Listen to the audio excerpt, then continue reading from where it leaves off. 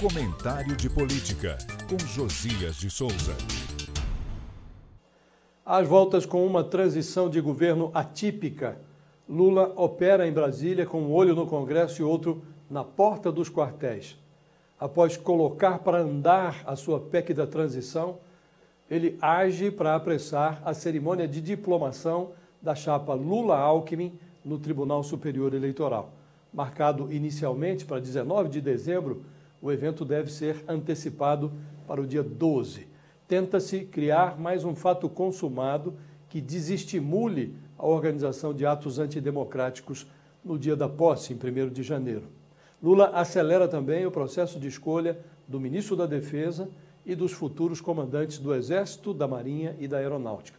Neste caso, a pressa se deve a uma descortesia dos atuais comandantes, General Marco Antônio Gomes, Brigadeiro Carlos de Almeida Júnior e Almirante Almir Garnier.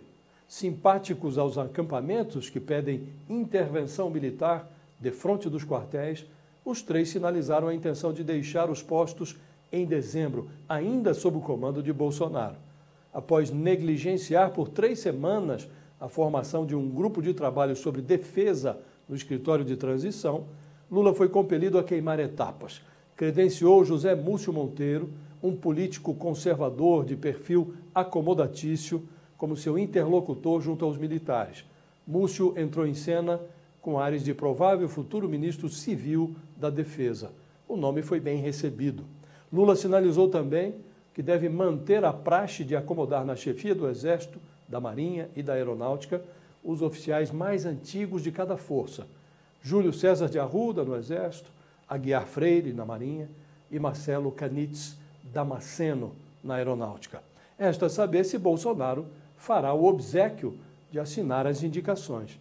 Lula mandou dizer, de resto, que não cogita rever vantagens salariais e previdenciárias obtidas pelos militares durante a gestão Bolsonaro.